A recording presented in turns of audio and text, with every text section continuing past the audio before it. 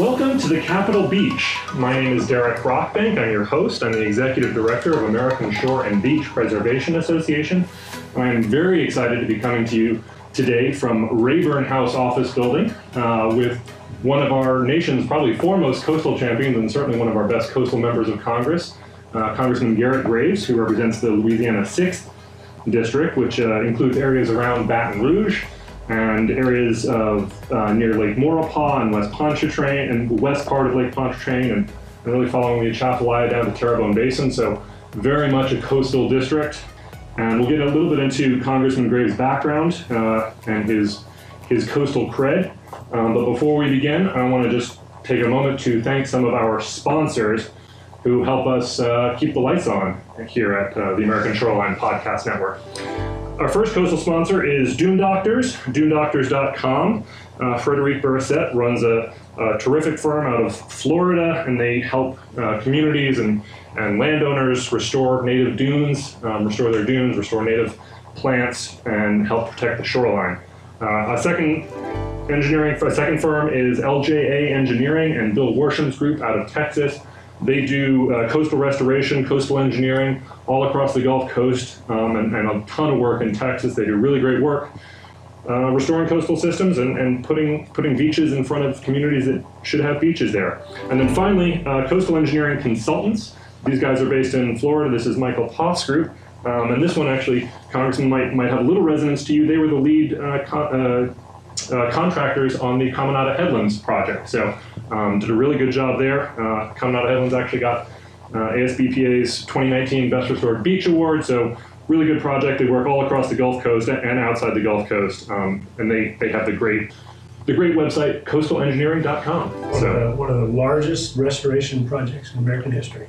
Big project. Millions and millions of cubic yards. Yeah, I talked to Renee Orr with BOEM a couple weeks ago. It was they got sand from out the Intercontinental Shelf, and I think we decided it was something like the size of 10 Empire State Buildings worth of sand. Wow. So really cool project.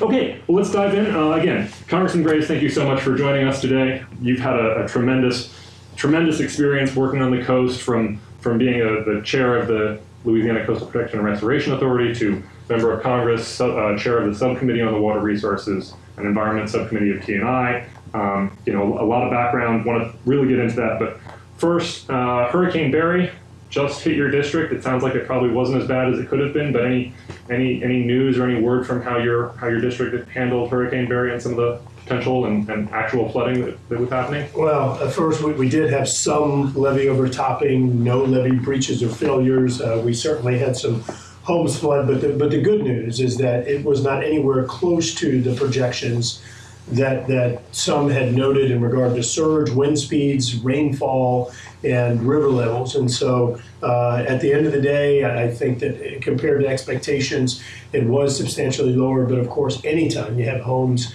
or businesses flood, it is a disaster for those folks. And so we're continuing to work with those, but it was not as widespread as we had once been warned. So good news, I think, at the end of the day. Well, certainly Louisiana always needs good news when it comes to hurricanes. We've been hit by a number. Okay, well, let's dive in. You've made a career of setting and implementing coastal policy.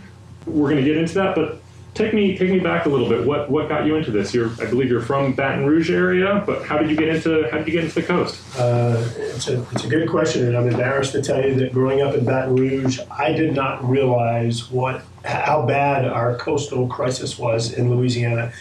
And it took me coming up and working first an internship for Senator John Breaux from Louisiana, and then working for Congressman Billy Tozian, another coastal member from Louisiana, to really understand what was going on, the land loss, and really that transition. And I think that this is a transition a lot of people went through where this was first believed to be a birds and trees problem, an environmental problem, a habitat problem, and did not understand the connection between what was happening in coastal Louisiana and absolutely everything else, meaning the population, the economy, the culture, the history, the ecological productivity. And And so in working up here, I learned and realized the gravity of the problem, how pervasive it was, and the impact it would have on over 2 million people that live in South Louisiana. And of course, really, when you look at it, folks all over all 50 states. Yeah, and I know most of our listeners, being a coastal audience, know a fair amount about the Louisiana coastal issue, but Louisiana is losing, I think it's still a football field an hour of land, one of the most rapidly eroding and disappearing land in the world. One statistic that kind of puts it in perspective, Louisiana's lost about 2,000 square miles, and if the state of Rhode Island were to lose 2,000 square miles, we'd have 49 stars on the flag today. So it's a substantial amount of land, and really just the impacts have been huge. So we often talk about how terrible it is, but you've been responsible for solving some of these issues. What gives you hope for coastal Louisiana? What gives me hope is that we finally came in and developed a resource-constrained coastal master plan where we integrated all of the different tools, this whole multiple lines of defense strategy that the Lake Pontchartrain Basin Foundation and others have advocated for, where you're looking at how do you use natural systems and complement structural systems to ultimately make your community sustainable, make your coastal systems sustainable. And so I think that we've really done a great job in Louisiana improving the integration of those different strategies, understanding which tools to use, how to use them in a portfolio. I'm excited because it's a resource-constrained plan. It's prioritized based upon excellent sets of data, some of the best data and modeling system integrations in the world, and because of the progress we've been able to make. The progress we've been able to make in miles of levees built and acres of coastal wetlands restored, miles of barrier islands restored, making extraordinary progress that has had really substantial impact on improving the resiliency of our communities and helping to reverse this trend of ecological degradation. And I'm confident that as we continue to learn more, to learn from our successes and failures, that we can get better at this, that we can get more efficient at this, and that ultimately some of the lessons learned in Louisiana can apply to the other 34 coastal states and territories and really every coastal nation around the world. In Louisiana, we bill our problem at somewhere around probably $70 billion, but when you start looking at this issue around the world, you're talking trillions of dollars in adaptation. And Louisiana, because of our subsidence, we're really sort of the laboratory for a lot of these things that are being done. Yeah, absolutely. And I know the Netherlands has often gone out to the world to export their intelligence on levees and water management, but I think Louisiana is probably the next frontier, right? You guys are going to be going out to the rest of the world and exporting your knowledge and wisdom on dealing with water. Yeah, Deltares and Rijkswaterstaat and other organizations in the Netherlands have a lot of expertise on the flood protection and water management side, but they've actually come to Louisiana to learn from us on the ecological sustainability side. So I think we have a lot to learn from one another. Absolutely, and some of the universities in this country are really doing some great work, and certainly the Water Institute in the Gulf, LSU, LUMCON, and you can go on and on about all the great research that's being done in Louisiana. Okay, let's sort of turn that into a little bit about your background as chair of the Coastal Protection and Restoration Authority. You had the opportunity to lead some of this planning effort, lead some of the implementation of the protection and restoration of the coast following Katrina, following the oil spill. What did you see as some of the federal roadblocks? What did you see as some of the challenges to being more efficient in protecting and restoring the coast? And from there, if you want, you can just sort of dive into what you're doing now as a member of Congress to eliminate some of those roadblocks. Sure. So I grew up doing land surveying work and have worked with the Corps of Engineers to some degree since my teenage years, and have had a lot of experience. And what we've seen as we've moved forward on these large-scale restoration efforts is we've seen that in many cases environmental laws and regulatory processes have actually impeded our ability to move forward rather than complemented. And I think that a lot of this goes back to the fact that the regulatory processes were often established for the purpose of building roads and structural protection and things like that, and didn't really contemplate projects that were designed for ecological restoration to actually benefit the environment. And so, secondly, we used to have a saying behind the Corps' back where we used to say often that they may be slow, but at least they're expensive. And now we're a little bit more forthright about that. We say it actually to their face, and I think a lot of them acknowledge it. The Corps has just, they sort of became this obstacle rather than a partner, and it was really baffling to me because it seemed like we were working together on protection and restoration and flood control, and I never understood why they were impeding us. But I will say in the last few years, I think we've begun to see this change in culture where they're actually looking how to get to yes, staying focused on project objectives rather than getting stuck on every step that the manual says you have to follow. But up here, just a couple of quick examples. Number one, we recently had a scenario whereby the Marine Mammal Protection Act, which I understand is the National Marine Fisheries Service, but it was obstructing our efforts to build a river reconnection project. The entire objective was environmental, and they were telling us that we had to do a 4-year analysis under Marine Mammal Protection Act, and they were going to say no. We've had scenarios where land ownership of some of our restoration projects, or some of the mitigating for wetlands restoration projects. Think about that for just a minute. How those things have impeded us. So we have stepped in repeatedly and made changes to the law that have helped to cut through some of that red tape, but we still have a long way to go. And I just think that we've got to think about this from the perspective of these projects are environmental restoration projects. They're not designed to go pour concrete all over the coast. Yeah, great. And the Marine Mammal Protection Act, that one always fascinates me. I mean, my understanding is it was the Barataria Basin dolphin population that was going to be impacted because we're trying to restore wetlands in areas that had historically been wetlands, but because of land loss, it had become open water and a dolphin population moved in. So you're really sort of trying to go back to the most natural system possible. But because it was open water, dolphins have moved in. So it was really amazing. The same sort of concept. We had the essential fish habitat by the National Marine Fisheries Service, where they were telling us that where land eroded, it became open water. Therefore, it was essential fish habitat. So whenever we wanted to come back the next year or 10 years later and restore it, we were taking away essential fish habitat, so we had to mitigate for the fish. And I'm like, well, wait a minute, did the fish mitigate for the humans when the land eroded? And of course, it just simply doesn't make sense. So it all culminated whenever I proposed an amendment to have Cajuns deemed endangered species, so that way we could have parity with the fish. Were the Cajuns okay with that, or were they?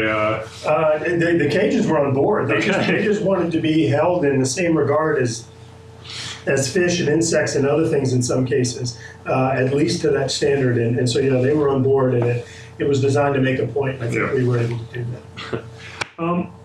Well, here at the Capitol Beach, we do like to get into some sort of more policy wonky details. A lot of our audience are interested in some of the details of the coast. So perhaps you can talk a little bit about some of the policies that you have or bills that you've worked on that help address some of these issues. I flagged potentially the WRDA bill that you helped lead last year. I've heard you talk about the Disaster Recovery Reform Act that really, both of these do a number of things, but I think try to drive investment and resilience before a storm as opposed to after a storm. I'll sort of turn it over to you to see, if you want to talk about those bills or anything else, talk about some policy that you've worked on. Sure. So as you know, there's study after study that shows that for every $1 you invest in resilience activities or mitigation strategies, you get $3, $4, $6, $7.93 or $11 in cost savings, depending on whose report you believe. And so what we've tried to do is pivot from this entirely reactive strategy of the federal government whereby we spend billions of dollars after a disaster and instead try and lean in and spend millions of dollars before on resiliency projects. And so we have passed laws, and I want to be clear, these are laws today that help to reduce the cost share for a state or a county or a parish government in the event that that there is a disaster, normally you pay a 25% non-federal cost share. But if you've actually carried out mitigation strategies before your disaster, you can get a discount. You can get a 5% reduction.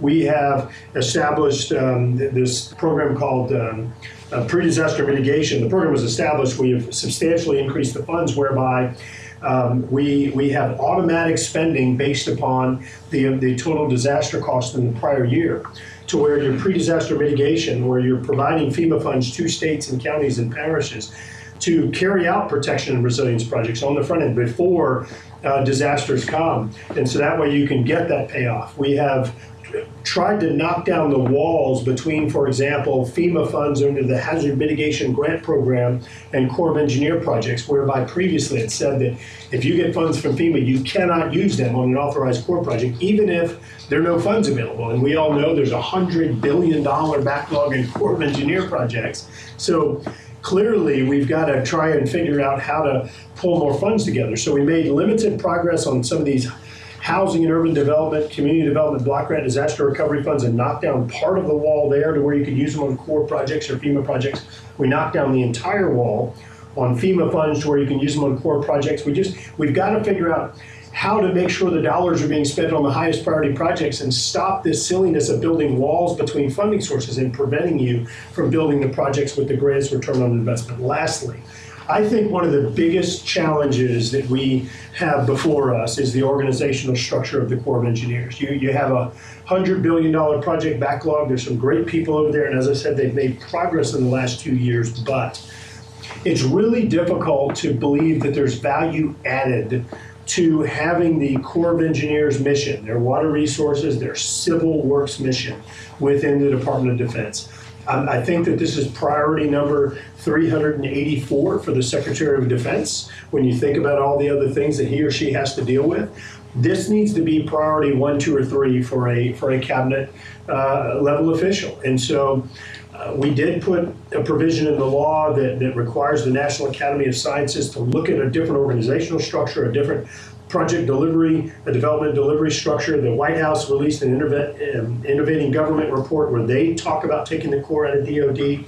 And I have come pretty biased to this concept that what we really need to do is take FEMA and take the Corps of Engineers and create an independent agency. I don't think that Homeland Security brings value added to FEMA's mission. I don't think the Department of Defense brings value added to the Corps of Engineers mission. So that's long-term something that we're looking at moving in that direction. I actually want to dive into that a bit more, but I also, the point before you made about how FEMA funds can now be used for core projects. I want to actually come back to that, because I think for many, this is a new thing, and maybe for many of our listeners who have, who are local sponsors of projects or have projects, I think it's important that they're sort of aware of this and the benefits that can draw by. So if I can, I'm just going to sort of see if I understand this correctly. So if you're a federally authorized project, you're a local sponsor on a federally authorized project, and you're one of the $100 billion worth of projects that are authorized but don't have appropriated funds, you're sitting there, your BCR isn't good enough, or for whatever reason, appropriators the OMB hasn't decided to give you money, you can now access FEMA funds through pre-disaster mitigation, so not even post-storm, but through HMGP, through post-storm hazard mitigation grant program funds. Now, let me be clear that we knocked that wall down. We want to knock the pre-disaster mitigation, the PDM wall down, and we have partially knocked down the community development block grant disaster recovery wall. So we're continuing to try and knock these things down. But if you have a disaster and you get hazard mitigation funds in the aftermath of a disaster from FEMA, you now are allowed, under the Disaster Recovery and Reform Act, you are allowed to use those funds on a Corps of Engineer authorized project. That seems really tremendous for the, as you said, $100 billion or $97 billion, whatever it is, the backlog of people that want their flood protection projects but haven't been able to use it. So when you think about it for just a minute, I mean, you have limited federal funds. If the Corps of Engineer authorized project is the best investment for your community for resilience or recovery or what have you, why would you actually obstruct or prohibit the use of these federal dollars to build a project? It simply doesn't make sense. So that seems great. And if folks sort of want to know more about this or learn more about this, would you recommend reaching out to their their FEMA folks, reaching out to Corps folks? What's the best way to sort of I think for this learn one, more about probably this? reaching out to FEMA folks makes Okay. the most sense, but folks can do a little bit of research on their own. It's Yeah. called the Disaster Recovery Reform Act, and it is section 12. I think it's 1210B, if I remember right, but I will double check. You don't know the section number I know. off the top of your head. I'm sorry, it's 12 something B, but we'll double check that and And again, I think understandable if people don't know about it. This bill just passed, last December? well, it became law in October. In October, so this is still a relatively new bill. So great opportunity, something to learn about. Okay, let's talk a bit more about the Army Corps. Certainly, I think it's probably known that in your time as CPRA chair, you had frustrations with the Corps. Really pleased to hear you saying that you think they've made some changes. Can you share any specifics about where you think some of their cultural changes or some of the changes that you approve of, you think they're going in the right direction? Sure. Anything sort of color that? Look, I just sort of big picture, I think that the Corps really lost focus. And let me say it again, I've been working with the Corps of Engineers since my teenage years to some degree. We have a family land surveying consulting company, and I worked there growing up and on and off for many years.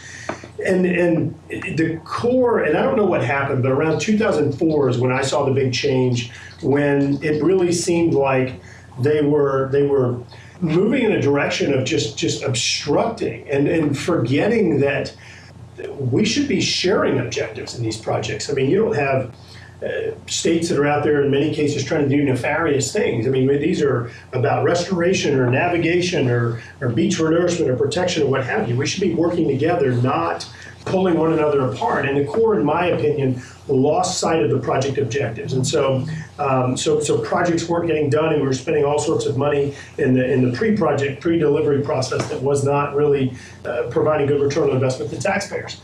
The Corps more recently, I think, has pivoted to focusing a bit more on project objectives, on regulatory objectives. What are we trying to achieve here? We have seen them get kind of out of their comfort zone a little bit, looking at more innovative ways of doing projects. And look, I'll give you an example. We had a project in South Louisiana where the Corps of Engineers had initially estimated the project was going to be $586 million in the mid to late 90s. They came back and applied new engineering standards. They took the exact same project and the cost ballooned to $10.2 billion.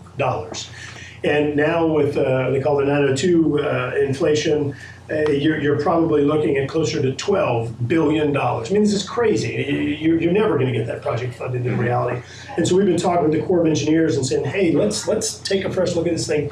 We believe we have the cost down to below $3 billion already, and I still think that's high. But look, they're willing to look at things differently. They're willing to work with partners and figure out, you know what, maybe you can do this a little bit better. For example, there's section 1043, which allows for non-federal sponsors, the states and counties and parishes and water boards, to be the lead on a project, and the Corps would grant them the money. The Corps has become a little bit more open to that, although they did release 149 pages of guidance on that provision last month, but they just seem to be more open to the concept and working with partners and figuring out who has the right skill sets to carry out different project components or functions. And it is a major shift, and I think it's great news. Yeah, I think it's great, and I think some of the work that you and others on the various committees of jurisdiction have been pushing the 1043, certainly the 7001 study that allows communities to actually sort of get their projects forward have been terrific. And then I've been pleased to see General Semonite's call to revolutionize the Corps, talk about risk-informed decision-making, not risk-averse decision-making. I think that's been really good. Yeah, General Semonite has been a real champion in his speeches about this change in culture at the Corps, and it's been welcomed. And General Kaiser at the division, at the Mississippi Valley Division, who's going to be coming up here, he's another one where I think he's pushing for the culture change and really staying focused on objectives, which is one thing you'd expect the military to do, charge. Yeah. So I know I just got to note that you got a vote coming up, so we may have to cut this a little bit short, but I want to ask you two questions, one a serious question and one just sort of a fun question at the end. So real briefly, you're the ranking member on the Select Committee on the Climate Crisis. Obviously, you've got a you're seeing it firsthand. Interestingly, your chairman counterpart is Kathy Castor, also a Gulf Coast member. Is your mutual Gulf Coast experience allowing you guys to work together? What do you see moving forward on that committee? Yeah, look, I'll be really candid. I think that the committee was established largely by Speaker Pelosi to be more of a political or partisan type committee. Climate change is one of those uber partisan issues generally. And I think that there's been an effort to make it partisan. However, something that I said, first words out of my mouth, and I'm going to continue to say it, I think we're seeing a little bit of a softening lately.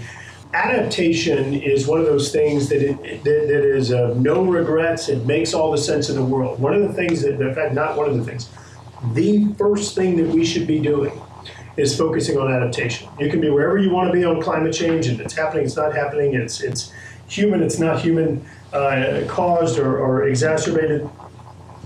We are measuring sea rise, all right? We're measuring it, black and white numbers. And you have the coastal counties, parishes, and boroughs where it only represents about 10% of the nation's land area, but over 40% of the nation's population lives there. It's not an option for us to do anything other than get good at adaptation. And so this is a no regrets issue where we can be working together, Republicans and Democrats. Maybe Democrats are doing it because of the ecological productivity and resilience. Maybe Republicans are doing it because you're investing in strategies that save you money for disasters and help improve the resilience of your economy and your community. I don't care why people are doing it. All of us should be on board with that. So we've been pushing for that to be a top tier issue. I think it's good news that last year, I think we had more money invested in resiliency projects than any year between HUD and Corps of Engineers funds. So really excited about some of the resources that are being put to some of these initiatives right now. But we're trying to build on some of the progress we made last year. And this needs to be the area where we first cooperate. I think it's going to help us to build relationship, build trust. Then we can move on to some of these other issues where we need to be cooperating on cleaner energy solutions and protection of the environment and ensuring that we have lower energy costs and things along those lines. I think it's a great message, whether you're on the red Republican coasts of Louisiana or Texas, or the blue coasts of New York or California. You need to address coastal land loss. Okay, final question, real easy or maybe really hard depending on your perspective.